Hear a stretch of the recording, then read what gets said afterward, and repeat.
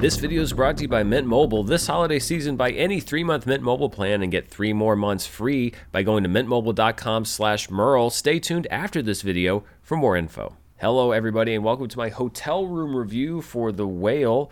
Thank you for sticking with me as I travel around trying to catch as many movies as I can before these award season's voting deadlines come up. The Whale is the latest film from Darren Aronofsky, and usually, especially because it's been 5 years since Darren Aronofsky's directed a film, his name would be the top draw, but instead it is star Brendan Fraser, who has been the talking point for The Whale since the movie premiered at the Venice Film Festival back in September. Hollywood loves a good comeback story, but this isn't just empty publicity. Fraser is incredible in The Whale, giving a career best performance that, should it win an Oscar, will not only be a fairy tale second chance for the actor, but a richly deserved award for his work. Fraser plays Charlie, a morbidly obese English professor who's too ashamed to show himself to his students, even though his classes are conducted over Zoom.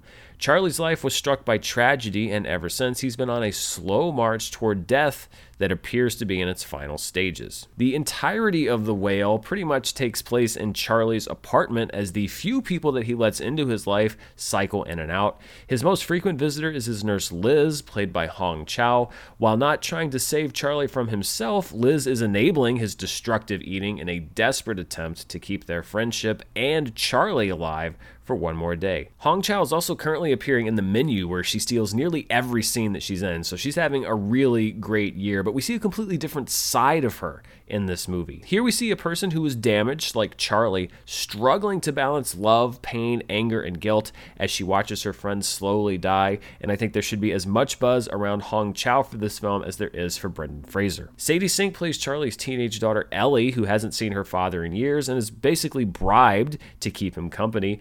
Ellie's a borderline sociopath who resents her father for walking out on her and her mother several years earlier. And what truly lies beneath that anger is one of the movie's bigger questions. Is what we see of Ellie a facade, or is she truly a dangerous person? It's a really great performance from Sadie Sink, and when we look back in history, this may prove to be 2022 the breakout year for her as a major actress, because we see a different side of her in this movie than we've seen before, and I think that her acting in this movie surpasses even her wonderful work that we saw this summer in the latest season of Stranger Things. Ty Simpkins plays the other major player in the film, Thomas, a door-to-door evangelical who believes that Charlie's salvation lies in turning to God. Simpkins is good in the movie, but the role seems to be the least critical of the main parts in the film, and I didn't really know how much of a purpose it served beyond some expositional requirements for the story. The Whale is an adaptation of the stage play from the same name by Samuel D. Hunter, who also gets screenplay credit for the film, and I do think that there are some areas where a little more adaptation could have been used in order to make the movie more cinematic, and I don't mean by taking us out of Charlie's apartment, I just mean story-wise. There are some things that play better on stage than on screen. The acting in The Whale is really the movie's salvation, because I think in many areas the depiction of Charlie is iffy at best. There's a scene at one point in the movie where Charlie storms around his apartment, literally eating anything that he can find, and it borders on the comical, which is not the tone that the movie needs to strike at that moment. And I understand that perhaps the scene was meant to show us the depths of Charlie's despair and just how self-destructive he can be, but Fraser's performance really is able to convey that more than this over-the-top sequence could. I understand that it's a fine line. You have to show Charlie's life, the difficulties of his life, how he ended up in this situation in order to establish his character, but I think at times the movie treats him as kind of a sideshow attraction. And again, there is an element to which the world treats him the same way, but the world can treat a character in a different way than the movie treats him. But I just think that there was something missing there, a perspective missing there, and things don't quite come off as they should. The real highlight here is Brendan Fraser's acting, and it's what pulls this movie back from the abyss in many places, because this could have been a disastrous film in anyone else's hands but Fraser's. And I really can't understate how great he is in this movie. I know that some people will look at the subject matter and the prosthetics and think that this is another example of an actor turning to makeup to win an Oscar, but Fraser is heartbreaking as Charlie, a complicated man who mourns his losses but also makes no excuses for his choices. He's also not presented as a magical, tragic character. I think that Charlie is delusional in many ways, but his delusions are delusions that see the world in a brighter place. In a way, it's almost a self-defense mechanism to shut out the real cruelty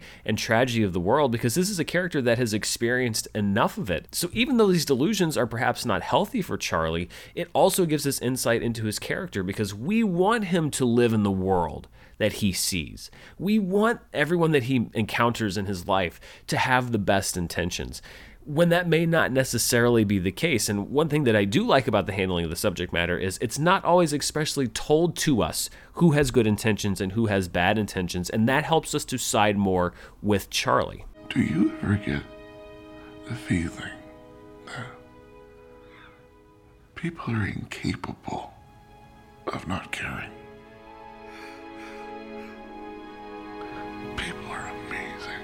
It would be easy to rely on the makeup for this performance, and I think that other actors, even good actors, probably would.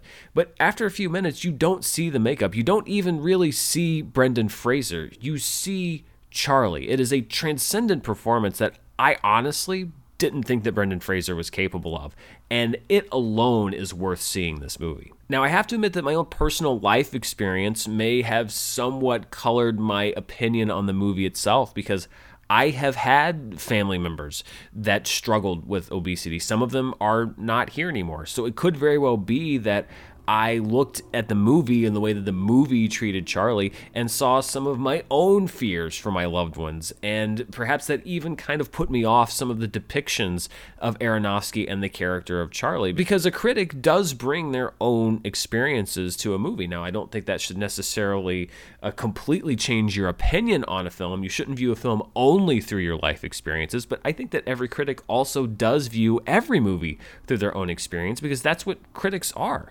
It's all subjective. This idea of an objective critic is a false one. All of us bring our own perspectives to film criticism, and that's why it's important to have as many different perspectives as we can, so that we can see these movies through as many different eyes as possible. And my eyes saw some things in this movie that other eyes may not. So while I was put off by what I saw as some exploitative tendencies by Darren Aronofsky, the character of Charlie is really something that's going to stick with me longer than the movie The Whale will. And I will be rooting for Brendan Fraser this award season, because this is one of those times where there's a great classic Hollywood story where somebody could win an Oscar that's the culmination of a career or a big comeback, and it's for a performance that actually deserves it, which isn't always the case when it comes to the Oscars or awards in general. So Fraser brings me over to a recommendation on The Whale, which is opening this weekend in limited release, and then we'll expand beyond that. What do you think? Is it something that's on your to-do list? I think it's a must-see for anybody that wants to be in the know for award season. Let me know down in the comments below. And before we go, I want to thank the sponsor for this review, Mint Mobile. This holiday season, the best deal in wireless can only be found at Mint Mobile. Right now, when you switch to Mint and buy any 3-month plan, you'll get another 3 months for free. As the first company to sell premium wireless service online only, Mint Mobile lets you order and activate from home while saving tons on phone plans starting at just $15 a month. I've been using Mint Mobile long before this holiday deal, and this is the perfect time to switch. You're already saving money over what you were probably already paying on your wireless bill, and think about those extra stocking stuffers that you can get with another 3 months free in your pocket. All plans come with unlimited talk and text, plus high-speed data delivered on the nation's largest 5G network, and you can use your own phone with any Mint Mobile plan, or if you need a new device for a limited time, you can also get 6 months of free service when you buy a select device and plan. For a limited time, buy any 3-month Mint Mobile plan and get 3 more months free by going to mintmobile.com/Merle. That's mintmobile.com/Merle, Murrell. Cut your wireless bill to $15 a month at mintmobile.com/Merle. Thanks to Mint Mobile for sponsoring this review, and thank you for watching it. I'll be back very soon with more movie news, reviews, box office, and more. Until then, stay safe, and I'll see you then. Bye.